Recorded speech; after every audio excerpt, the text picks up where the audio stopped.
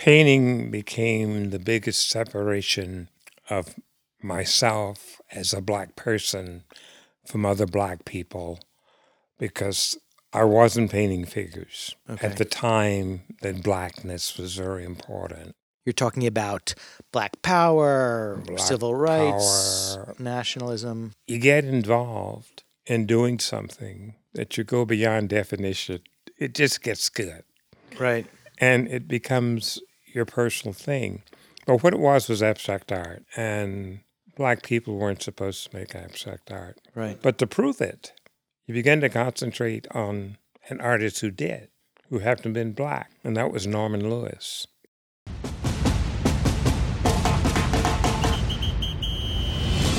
Welcome to the Artelligence Podcast. I'm Marion Maneker, and we're going to explore the mysteries of the global art market.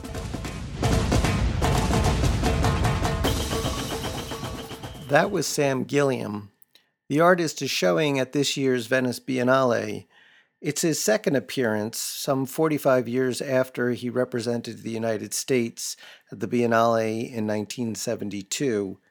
He's being interviewed by Jonathan Binstock, the director of Rochester's Memorial Art Gallery, who's also an expert on Gilliam's work. The interview was produced by and originally broadcast on SiriusXM. This hour-long interview covers a wide range of material, so we're just going to let you get right into it. SiriusXM Urban View presents Drip, a one-of-a-kind, in-depth conversation with African-American artist Sam Gilliam. My name is Jonathan Binstock. I'm the Mary W. and Donald R. Clark Director of the Memorial Art Gallery and Art Museum in Rochester, New York. It's part of the University of Rochester. And I'm here with American painter Sam Gilliam. Hello, Jonathan. Hello, Sam. I've known Sam since 1994. I was a graduate student at the University of Michigan writing a PhD dissertation in art history. Just to give you a bit of background on how I came to know Sam, essentially he became the subject of my dissertation, and I've been really researching and studying his art ever since then. This is an opportunity to really reflect on 6 decades, probably, of artistic activity on the part of Sam Gilliam and on the future, where he's headed, not only in terms of his own career, but his legacy and what he will leave us here with his extraordinary contributions to the world of art. His work since the 60s has been acquired by major museums all over the United States. Also internationally, one can find a major painting by Sam in almost any important art museum in this country. Sam will be featured prominently in the Venice Biennale once again this coming summer of 2017 in Venice, Italy.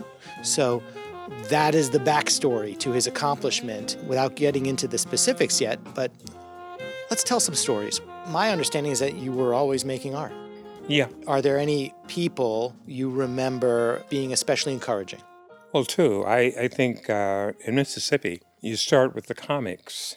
Or in the paper, there's the Minneapolis Art Institute had a gimmick called Draw Me. And if you drew this picture, you would be sold an art lesson. That's what actually happened. But other than that, is it copied Dick Tracy? Anything was in the newspaper, so that your first ambition was to be a cartoonist. Mm-hmm. Normally is that there isn't an art school, but at least in elementary school, if you finish reading or assignment, you could draw. And your parent always supplied you with 2 books, one to do your homework in and the other to draw in. Or you had a club, group of friends. I think we remember now, even as adults in studio, we call that belly art, where that you lie on your stomach, lick your lips, and draw and draw and draw, and you're out of space. It's Flash Garton, Buck Rogers, and Hop Harrigan, Steve Kenyon. You just grow. Mm-hmm. And you create characters like the Black Bee. And one of the great things about Louisville is that it was where Marvel Comics was printed, so that you had lots of comic books and things like this. Was Bob Thompson Yeah. in your class, or did you study with him? Bob Thompson, for our listeners, was a really terrific painter, an African-American painter. Went on to do great things. He didn't live very long, but had a wonderful retrospective at the Whitney a number of years ago. Bob was younger than I, as a Louisvillian. He left and went to Provincetown, and his work was picked up by Chris Chrysler at the Norfolk Museum in Virginia, and he became very popular, and they started to write about him. As a result, this was just that inspiration, that plus music.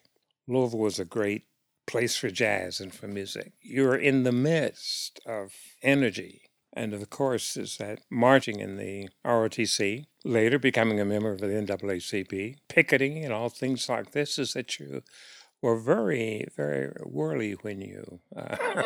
Did your parents encourage your interest in art? Did your brothers and sisters encourage your interest in art? Did anybody discourage your interest in art?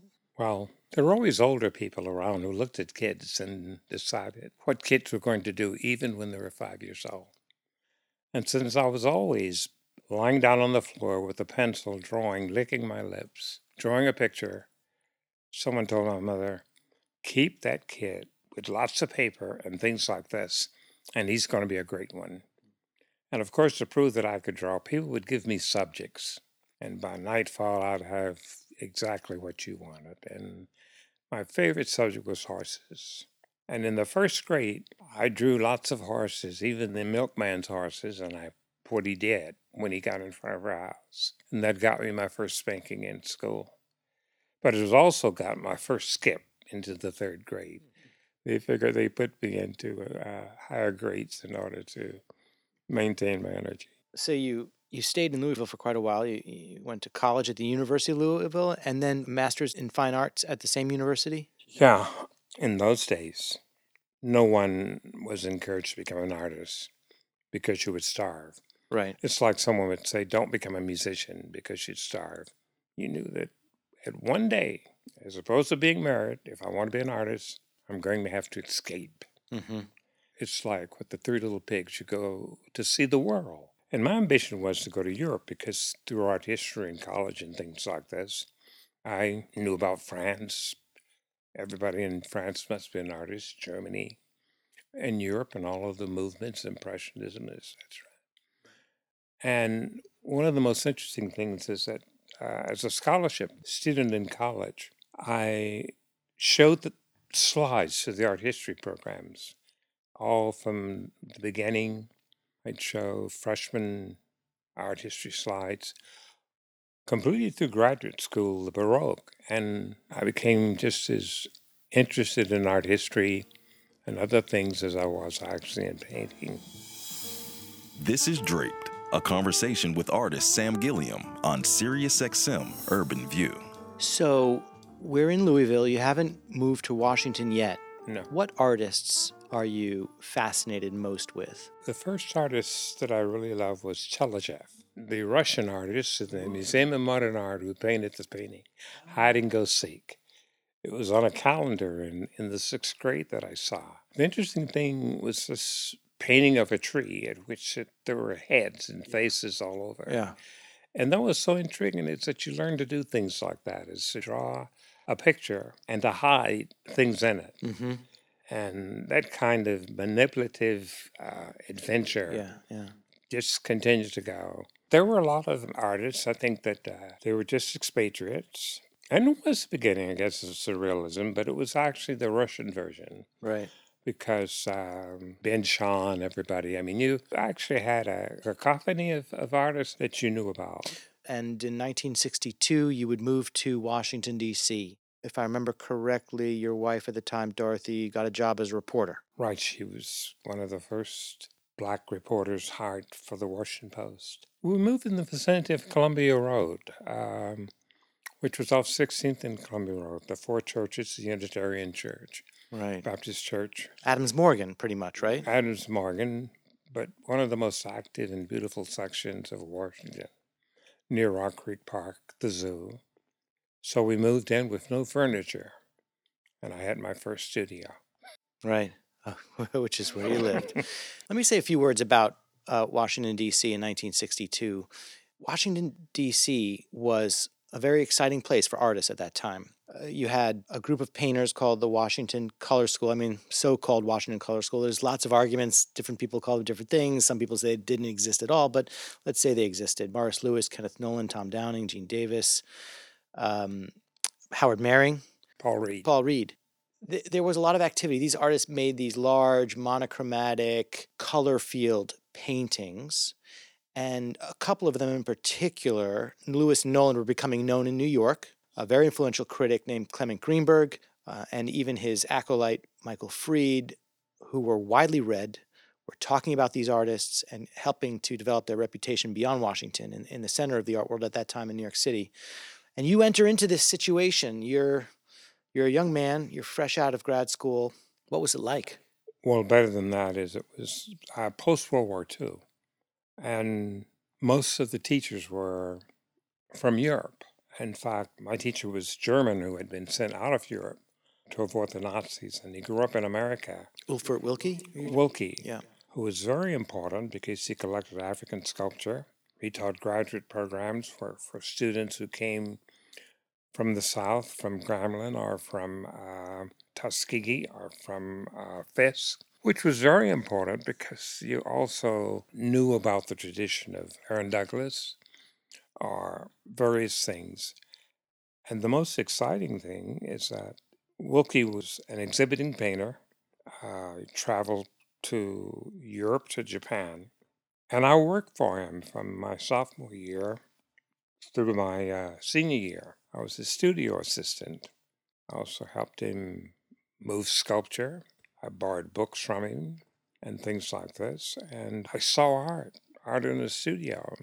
And I learned how to go beyond mud. But one of the greatest things was that Muhammad Ali's father was a painter. He painted murals in churches and in bars. So very early in life, I saw oil painting on walls, mural painting, and things like this. And even in high school, where there was no art department, there was drafting.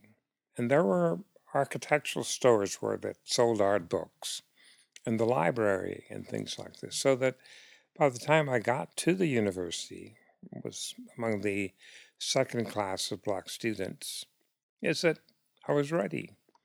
There was a thinker outside a library that was built like Monticello, like the University of Virginia library.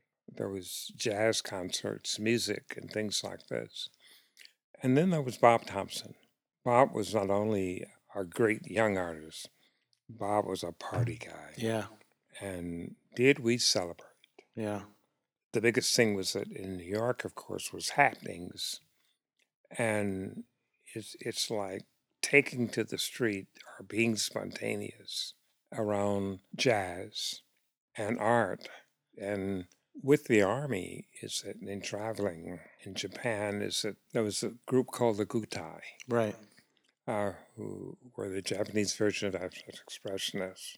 And lots of theater, kabuki, the department stores and galleries in New York. Did you come into contact with the Gutai artists or see their work in Japan? I read about them and fundamentally learned much more once I got back, particularly in Washington.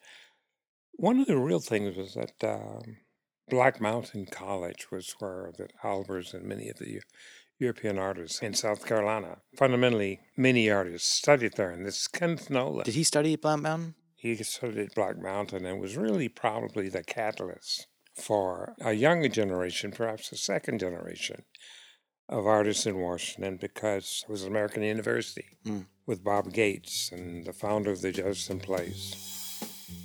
You're listening to Draped, a conversation with Jonathan Benstock and abstract artist and painter Sam Gilliam. We're talking about still early memories. Kenneth Nolan brought from Black Mountain College, which was this very liberal, experimental college in, is it South Carolina? Yes. Where Albers taught and many other influential artists. He brought some of those lessons to Washington. And do you think that was he a progenitor of the Washington Color School, or did it really happen between him and Lewis? Well, it happened between he and New York with Helen Frankenthaler. Okay. Motherwell and Helen Frankenthaler had been introduced to Greenberg. In fact, actually, what you did is that you went to lectures or you sat at the feet of persons who've been someplace and had an experience, and you listened to them. And many of the authors who wrote about Kennedy, who wrote about abstract expressionism, which are surrealism, or any of the movements that had come from Europe and was being expressed. Salvador Dali's surrealism.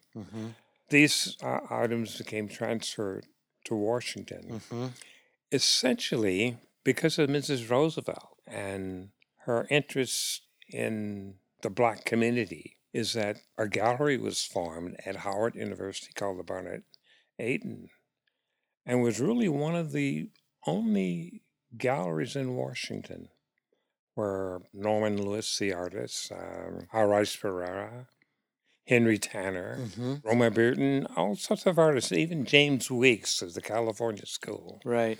Plus with American University, which had a very strong art department and a gallery at the Jefferson Place. You had an environment. Nolan taught at Catholic University, Lewis taught at Howard, and in most Black colleges there were white teachers. You were admiring of these artists, I'm sure, Lewis and Nolan. Were you intimidated? Were you competitive? What did it feel like to be the new guy in town and the young man on the totem pole? I was eager. It was a time of coffee houses and folk music and jazz, and I had promoted jazz concerts. We brought the Modern Jazz Quartet, Marian Anderson, down to support civil rights activities and fraternities.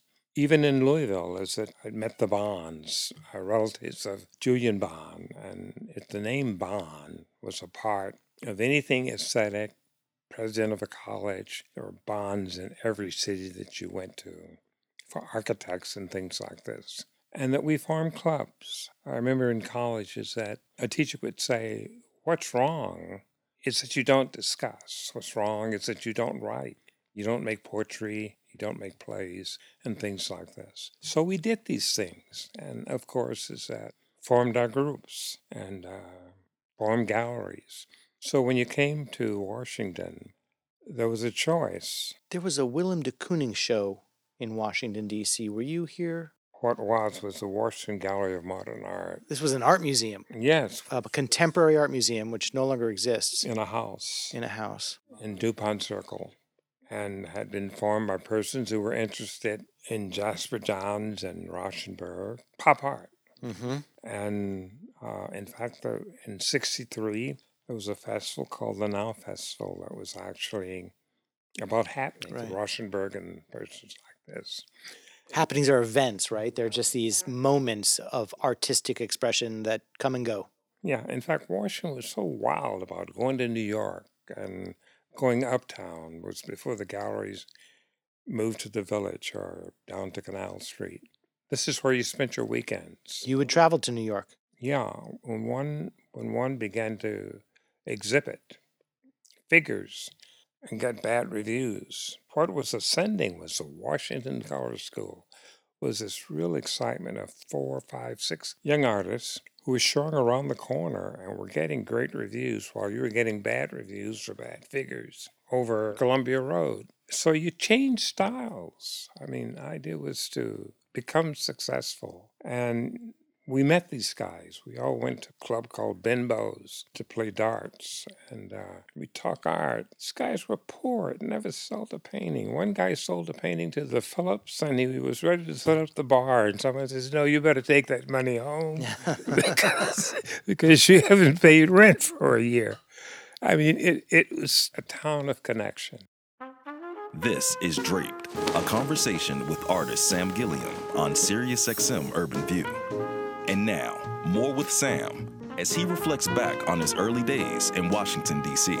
The riots produced an escape from neighborhoods into Los Angeles. And Walter Hopps, who opened the Ferris and was curator of the Pasadena Museum, lost his job at Pasadena and moved to Washington. The idea of the riots, the Beat Generation, hippies, just an area of like Impressionism or any Cubism was formed. This sort of cauldrons were being formed in America. And Walter came to Washington with an idea of moving from the small gallery to become director of the Corcoran. And the Corcoran was mostly a domestic museum. Most of the people who showed at the Corcoran were little old ladies from Virginia.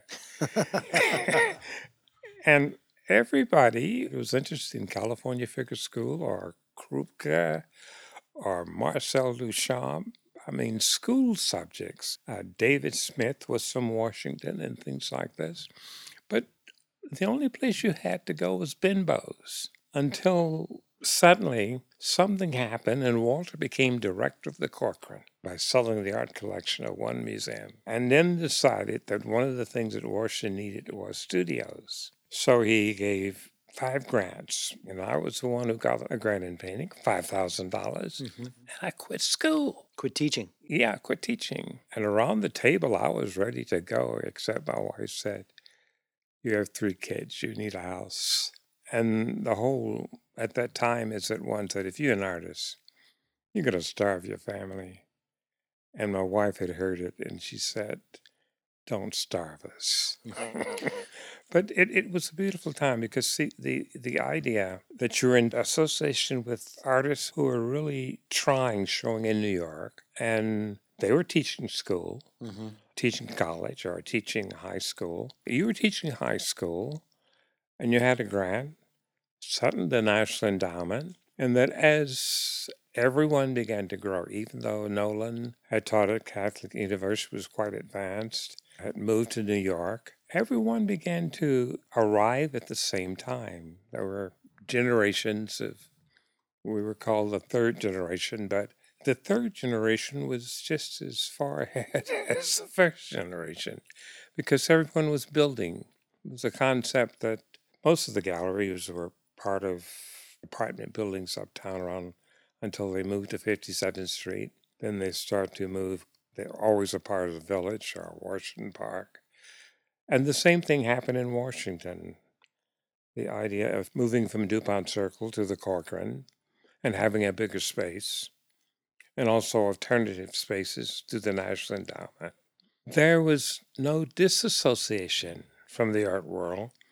You were a part of the art world. You were just as poor, just as unsuccessful, just as ambitious as an older person. In fact, Walter, who from Pasadena, cataloged everybody. You realize that a guy was 70 years old, had never had a show, was the same as a guy that was 18 and just starting.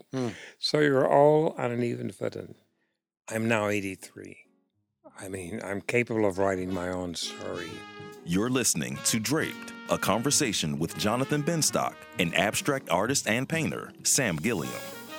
The most recent Renaissance, because you've had more than one, but the one we're enjoying right now came out of an exhibition in Los Angeles at the David Kordansky Gallery, where the artist Rashid Johnson, who's a really exciting artist on the scene today, based in Chicago and internationally known, very influential, exciting talent, curated a show of the paintings you made in Washington, D.C. in 1964, 65, 66, Washington Color School style paintings. And they looked great at that exhibition. And they launched this moment, right? And my question is, why didn't we include those paintings in your retrospective at the Corcoran Gallery of Art in 2005? Because everyone considered that there was something much more exciting. It was a time where, as opposed to leaning on someone, the idea of becoming an artist became consumptive. I mean, it had to come from me. There was a concentration on Stokely Carmichael being more important, or the Black Panthers being more important, or equally important as Martin Luther King, who was sort of telling you to behave, and the Panthers and Stokely telling you Black nationalism. Misbehave. Right? Yeah, be a badass. Yeah. So in 67, you had a show at the Phillips Collection, and these were flat paintings. Some of them were beveled edge, right? Yeah. And beveled edge, by the way, is an angled stretcher, essentially a 45-degree angled stretcher at the edge of a painting. So instead of the canvas being wrapped around a stretcher that makes a flat surface, the beveled edge creates a slab. The idea that with John Kennedy and the idea of the space age. Mm-hmm. One thing that you were doing, we were concentrating with space. And with sculptors, you're beginning to discover both what we call tactile and visual space. And then it became wow. Everyone had said that space was two-dimensional or three-dimensional. You suddenly realize space is prismatic. Space is spherical. It's not the Earth. It's out there where John Glenn is. Also, the building of the Los Angeles County Museum or the Pasadena Museum or Ferris Gallery under Walter Hopps. Just minor things like when Walter said, we're going to remove the big elevators from the Corcoran and we're going to change the Victorian into something that is modern, and we have these big spaces. And you can work in those spaces. And just suddenly the association is that I knew cat's cradle, origami. So it was just a matter of transferring this to a large space. So in 2005, we decided not to include those Washington Color School paintings. And as you said, we decided to begin with a moment that was entirely your own. And what we're referring to here are the draped paintings, the beveled edge paintings, these signature works that Sam made in 67, at least through 73, and still returns to the format. But what's different about the world today where your latest renaissance can be driven by a style of painting that you consider, did you say not entirely your own? Yeah, but it was in the air. It's something that you learn this in the Army, or it was like fencing. There are two things you do. You advance or you retreat. And that theoretically is that retreating becomes so very important because it takes you back to the very beginning of life.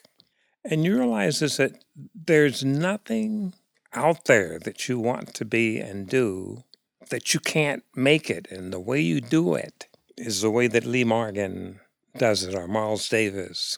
Sometimes you play notes and sometimes you breathe. You develop a philosophy for becoming alive.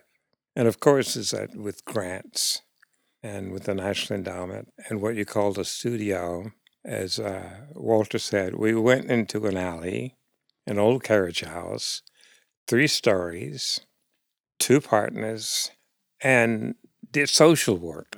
As actually became a part of a neighborhood, became a part of a gang. You became tough enough to keep the bad kids who would bring into your studio or things like this to settle them down and become your own man. At the same time, you had that chance to grow. Walter's idea was any artist on any day can go into a room and change the world. So we're talking about Walter Hopps. He was the director of the Washington Gallery of Modern Art until he sold the collection to Oklahoma. He then became the director of the Corcoran. He moves on to the Smithsonian American Art Museum. From there, he becomes the founding director of the Menil Collection in Houston. He's really a legendary figure who was very important to you and your development as a young artist in Washington, D.C. in the 60s. And he had one process. He was good at discovering you, and he was good at leaving you alone. And you never knew that he had left you alone and he was working with someone else. And what it was is that he gave you a sense of self-discovery. And that was the show of 1969. This is Draped, a conversation with contemporary art curator Jonathan Benstock and African-American painter Sam Gilliam. Let's just zero in for a moment on this development of the draped canvas, which for our listeners is a painting that has no stretcher at all. It's a painting that hangs like drapery or bunting. The canvas is allowed to flow and hang in space. I guess you could think of a Roman toga if you want. But these paintings, they may be small-ish. They may be, when installed, 60 inches square. If they're a clover-shaped drape painting, flower-like form that is installed puffy on the wall, if you will. Or they can be massive, 75 feet of canvas that gets draped throughout a space to create an environment, an immersive context for painting. You walk into the gallery as the viewer, and you're surrounded by beautiful, ebullient, flowing color. How did you get there? What caused you to figure out that you don't need a stretcher to make a painting? Well, there's one question that everyone was asking: what's next? And how do you do what's next? And that was a question that Walter asked. He said, we're going to give you three guys the entire upper floor of the Corcoran, which consisted of more than 9 galleries, 30 by 60 feet, some 20 to 30 feet high, and the atrium, which would be 60 feet from the floor of the first story. He said, do something different. Right. And everyone has something in mind, and I was totally empty until one day, standing at a window, I was in between going to the hardware to build a shower on the third floor of the house that I was remodeling, and it occurred to me that the band that held the shower curtains was like an armature, like a stretcher, and that the curtains itself was freeform, was like the same idea of actually taking wood and wrapping canvas around it and painting, that this being the same was my idea. So when we had a meeting and Walter queried each of us what we were going to do, Rockne Krebs, who was one of the artists, was going to use prisms and lasers. Ed McGowan was going to work with plaster, shower curtains, plaster that he formed, etc. And he asked me what was I going to do, and I said, I'm going to make a fan. I'm going to go to Cat's Cradle, which was the most important game with my middle sister, little beautiful hands and strings and things like this. And just that space, and everybody was saying that, well, why do you need the stretcher? Just stack the painting to the wall. But why not just start with the sawhorse? Or why not just start with the plank? Or like Pollock, why not just start with the floor? And then Tom said, this is Tom Downing, Painter. Go to New York and look at Morris Louis. A lot has been written about the draped paintings. It's an iconic moment in your career. What hasn't been said about them? What hasn't been written? That now they're like a lab. They're like a river that you have to get into, but it's like a point of discovery, just like the period at the end of a sentence or one sentence that stops one and goes to the other.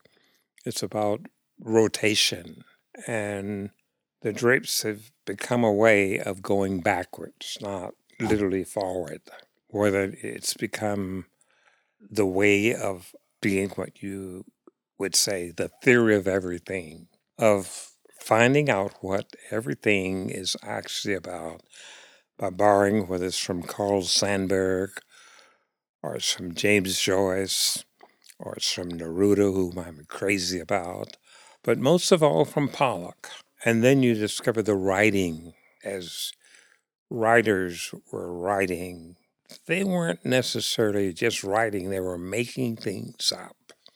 They were guessing. So you learn how to guess. So when you say the drape paintings are going back just as they're going forward, are you referring to this idea of going back to sort of scratch, like getting rid of a history? Not getting rid of history, but getting to the beginning, like minimalism, which was the most important style that followed abstract expressionism, color field painting, then minimalism, which is always minimalism, small, ABC art. Mm-hmm. And then it was a matter of finding something that you loved very, very much, something that was large scale, something that was wall size, making it like in the air. I mean, no matter how you were supposed to work, is that in absence, just trying to build a shower curtain, you said, Eureka, this is my origami, this is my Cat's Cradle, these are the drape paintings. And of course, it said where I'd landed was back in the Baroque, in Washington, the National Gallery, Canaletto, Ghiberti, Michelangelo, anybody that had ever done anything that had a curtain in it. People can't see me smiling. I'm telling you, this is one of those great moments of Cognizant Sam. It just became subject. I remember that there were only two things that I was interested in doing: painting any hour of the night and waiting till a painting to dry to start again to make the other thing. And my partner, who had had a show in New York, said, "Hey, Sam, why don't you come with me and let's make Byron famous?" There we were. He did the show of Transparency with glass of nothing, and I was going to do a 30-foot painting. Right. And what our experiences were is that Byron couldn't sell what he did. And Byron cut out the lights on me and put me out of the gallery. And I had to start all over again. This is Draped, a conversation with contemporary art curator Jonathan Benstock and African-American painter Sam Gilliam as he reflects back on his early career. I want to shift gears a little bit. Is there a difference between Black art and art made by Black people? It's neither art by Black people nor Black art. There's only art. And when you come to a reduction that it's only art, then you're free to think about everything. And it's that elimination of not being necessarily making art sociological, not to make art anthropological, not political, only make art. And you begin to realize is that there are artists who make art out of magic. There are art that make art out of philosophy, theosophy. There are art that's called great salt works. And suddenly you realize is that you're in a generation where that art is reduced to what is called minimalism, or ABC. And that fundamental gives you a way of thinking about anything and everything in any way that you want to, and to think about others, or to be much more analytical.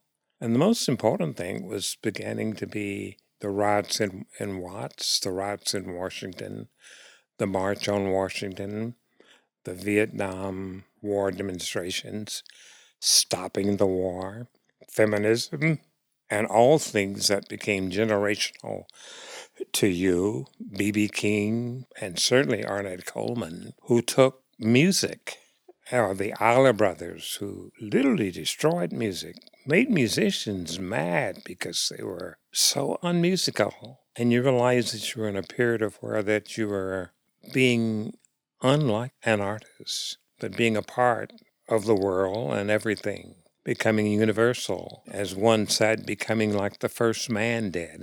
And someone said that. Barnett Newman said that art is the beginning. His art was that who's afraid, of that beginning. I think that the greatest inspiration was Indian culture. Remember, Alan Schill's idea was wearing this big hat with a feather in it. And he said that he wanted art to be in the center. He went in the center of the room and he made art. And I wanted art to be on the wall, on the floor, or in prismatic space, or where I could go anywhere. I was only a cadet in the ROTC. I never flew. I wanted to be in the air. As you learn, the people around you learn. As you see the world in new ways, the people around you see the world in new ways. I taught art in elementary school from the 6th grade. And I advanced as my students did. I taught art in high school for 5 years. And then I became a good college teacher. I became a good visiting artist, which meant I went from school to school. And then suddenly in 1970, I started to show in Europe, Right. in France. Galleria Dorothea Speyer. And began to show with the Malraux theory of art isn't necessarily an enclosure, but, outside, it's everywhere. Or with Robert Smithson, art is geological, or there's more than one museum, natural museums and things like this. I began to visit, began to travel. The idea of a car, a convertible, and to ride on highways and to be, either lost or going someplace with a map, is that it became the same attitude that was in the studio. One interesting thing was that I found other artists, Christo, Duchamp again. But one important thing was once I got started with the drape paintings, a person asked me, would you come to Greenville, South Carolina, to Textile Hall? And that was where that Phillips Fiber or DuPont were making from the residue of oil polypropylene, which the invention of indoor-outdoor carpeting, a thing for football fields, or handy wipes and things like this, which was 12 feet wide by 500 yards or 1,000 if that's what you wanted. And I think that they said, I'll give you 500 yards. I put 500 yards of this fabric on my Volkswagen from the airport, drove it to my studio. 2 people lifted it up to a 3rd floor, and I decided to paint the whole darn thing. Where did you show that? I cut it up. You cut it out. But I've made it again. That's what I've done this summer. I've taken 500 yards again this time. Of polypropylene. It is polypropylene, but it's a different, more advanced version, one with silk thread. Okay. It's fireproof, etc. It's better than it was what was made in 1969. We find ourselves, I think, now in the 1970s. I'm a big admirer of the entirety of your career. I consider myself an expert. But there is a series of paintings that you made in 1977, 78 called the Black Paintings, which I find myself wrestling with all the time in the best possible way. I adore these things. They fascinate me to no end. Tell me about the Black Paintings. What are they? How did they come about?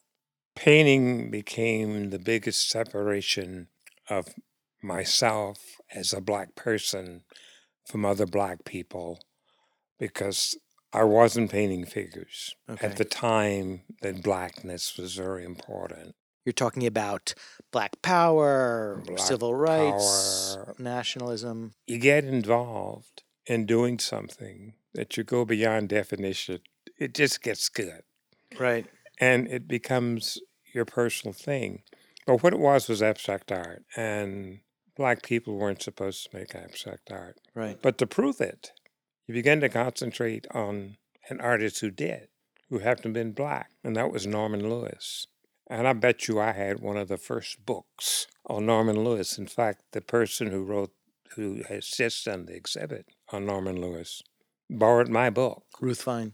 Yeah, and I went with her to meet Norman Lewis. And then I found out that when I was working in Europe, a gallery owner asked me if I'd ever been to Harlem. And I said, no. She said, well, you better go up there.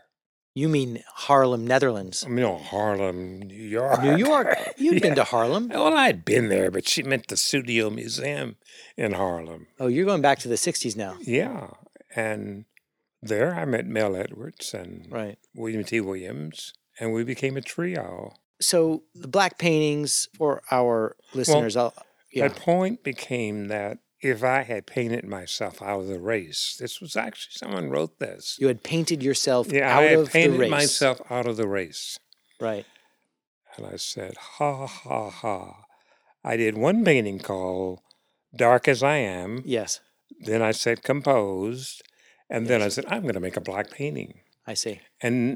But color is, I remember a friend said, Black is the color, or Black is the absence of light. Black is every color. So I put it together. And I mean, what you do is that you surprise yourself. But I made a white painting. I made yellow paintings. I made red paintings and became reductive like most minimalists had, and said that I'm going to make 30 paintings that are all white, 30 that are all Black. And that sort of reduction produced that. But one thing that was very interesting, I was watching my children, my daughters, we bought a shag rug for the room, and we had a shag rug rake, and I asked them to comb the rug, make it look nice and things like this. And by God, I said, those kids are painting. So I bought myself rakes, I bought myself mops. You're listening to contemporary art curator Jonathan Benstock and painter Sam Gilliam in a conversation about his life and artwork. You use the word reductive to describe these series of white paintings, which were made in 76, Black paintings in 77, 78. Let me just remind our listeners that, I mean, reductive in the sense that you had a color, a single color that a name that you use to refer to the series, but the paintings themselves are very thick. They're very complicated. The canvas substructure is cut up and reassembled. I guess that canvas underneath was soak stained like the earlier paintings, right? Right. And then you cut them up and reassembled, and you applied layers and layers of, did you say concrete hardener? Yeah. And paint and Finding a way to make them physical, make them a part of, not absent from art, but actually full of art and full of concepts, so that I built things and got to a point that I needed assistance. I had persons to talk to. I needed architects. I needed support, so I started doing commissions, which meant that I worked in airports and LaGuardia. universities. Yeah, train stations, universities. I traveled, taught. But one of the most important things was that from being very young, I was always fascinated by projectors or cameras or the Kodak carousel, where you could put slides into a carousel, turn on a light, shine them against a wall, or put an object in space and shine them against that object. You had the formation actually of things just to paint. So that's what I did. I started flashing lights in the dark against things hanging and imagined them as painting. And then began to do what was called got shows called works or spaces. And work with other artists. I work with Antonakis, a neon artist, Robert Irwin, who just worked right with space, Ronnie Blayton. And for 4 weeks inside of a space just building, I saw other people build and make things. And then I began to concentrate more on the singularity of what one artist or two artists was doing, like Pollock or Motherwell, or Pollock, Tony Smith, and Barnett Newman, until Barnett Newman, Matisse. And Barnett Newman became almost my life ambition. I mean, to be like Barney. I want to ask you about an especially difficult moment or period in your career. When were times really tough in a way that perhaps you didn't expect? And I say that because I suppose when you began to be an artist, when you decided to be an artist in the 50s and 60s, you probably knew that you might starve. Right. So when you didn't have enough money for some basic necessities, you probably weren't surprised. Not only are you surprised, it's a process where with the family, you can go a whole year and approach Christmas and be entirely broke. The one thing you are never going to do is let a situation down, never not be a father, not be a supporter, not be without shelter, not be like my old man. Then the other thing is to learn how to back off, relax, and have faith. That'll happen. I don't think I've ever asked you this question. What was the worst? When I went for a year without being paid and things just got mounted up, I did a show at which I had $40,000 saved and had big plans, and the dealer went south. And I took another job and worked, and I did get paid. And it just felt like an end. And I think I just stopped and sat for 2 years, then went nuts. But in that process is that I learned how to actually handle those situations. And that's when I became a collector. I start like a squirrel scrolling away sort of objects and things like this that were part of my being an artist. I was told by an artist, Kenneth Nolan, he says, well, one way to survive is that every time you have a show, buy a work from your gallery, which is one way of ensuring that you get your money, so that you have a collection of paintings. If you're an artist, you buy art. And then in the 90s, you launched into a new phase, pouring your golden acrylic paint onto wood constructions. So painted on canvas from the early days. You took the canvas off the wood stretcher, you draped it, a soft material allowed it to hang and flow in space. You went back to stretched canvases in the 70s and 80s, some of them very heavy and thickly painted. So how does working with paper lead to working with wood? It's about pattern. The wood is in pattern and drawing. Most of the wood you use now are like puzzles. I mean, or I started out as opposed to painting, I collaged. I'd cut out. Now is that Steve, who works with me, worked with a minimalist, George Artman, who worked with wood and cut circles and ornamental things. And now is that like Malevich or the primitists or the constructivists, or what they call blankness, you start where that by cutting, you make a puzzle and you pull the structure apart, you paint it, and then put it back together. And this is like certainly the articulation of all of the sort of things that I've done. But most of all, it's much like what I did when I was 6, 7 years old. And it's such fun. This is Draped, a conversation with contemporary art curator Jonathan Benstock and African-American painter Sam Gilliam. Sam, you had your first show with David Kordansky. What year was that out in Los Angeles? It was 3, 4 years ago. 3 or 4 years ago. An artist named Rashid Johnson, really a tremendous talent, very exciting artist, proposed an exhibition of your work to David Kordansky. Kordansky said, "I love the art of Sam Gilliam. This sounds wonderful." And they showed the paintings that you made in 1965 and 66, the paintings that we did not include in your retrospective at the Corcoran. And a new period in your career was launched.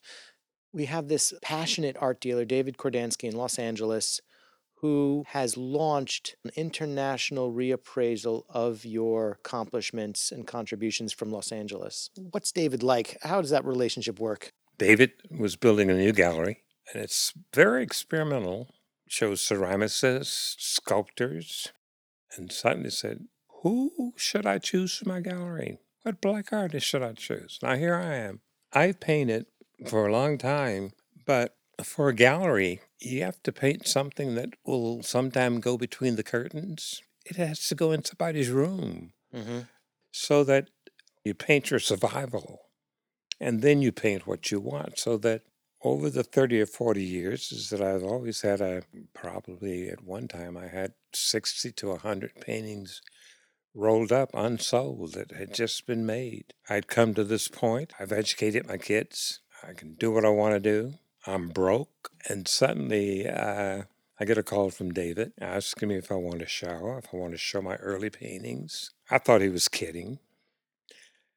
And then he said, I'm going to give you a show. And he thought I was laughing.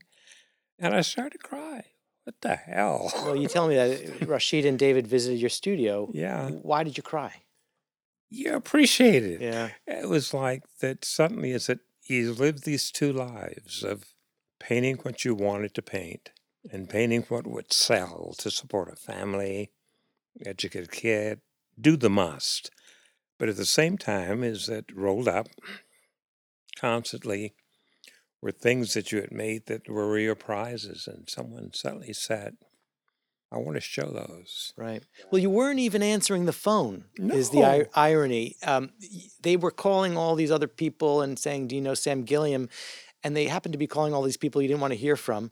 And I said, Sam, I heard that they're trying to reach you. Answer the phone. Well, I said, go to hell. I mean, nobody wants to show those early paintings.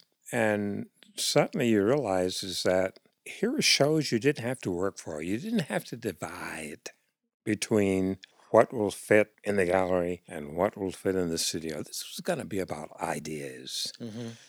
And suddenly someone whom you really admired, who was really way out there, very young, chose you. That's like getting a chance to play with Miles Davis, you know.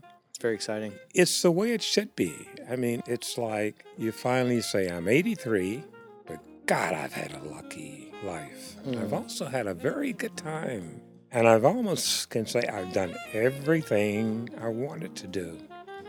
And I'm still at it. You indeed are still at it. This is a high point, really. I mean, you're making some of the best art of your life right now. I want to thank you for taking the time to speak with me and to share these memories of your career and your life. I think you are an inspiration for many people.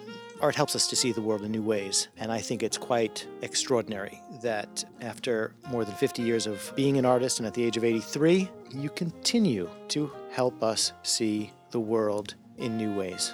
Thank you, and perhaps even more important, congratulations. And thank you. You've been listening to Draped, a conversation with African American artist Sam Gilliam, hosted by Jonathan Benstock and presented to you by the production team here at The Urban View.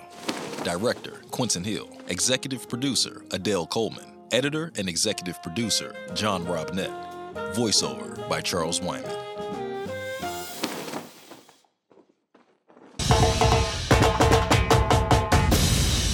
Thank you for listening to the Artelligence Podcast. Visit us at artmarketmonitor.com.